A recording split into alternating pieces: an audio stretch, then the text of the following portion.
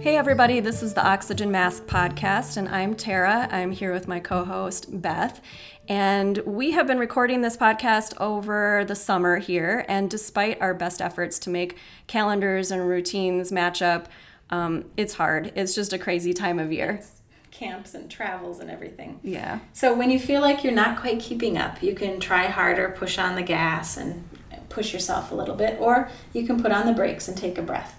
So we've decided, for the summer at least, we're going to practice what we preach and just take a pause, take a breath. We have 6 episodes under our belts, several episodes outlined for the future. We're planning for growth and to share the mic with other voices in the autism community. But we are going to take a summer pause and get back to you in September. Yeah, and in the meantime, we're going to take some time ourselves to reflect on where we've been with this podcast and kind of decide where we want to go with it too. As you might recall, this has been a collaboration between Communities Engaging Autism and myself as part of my Minnesota Lend Fellowship.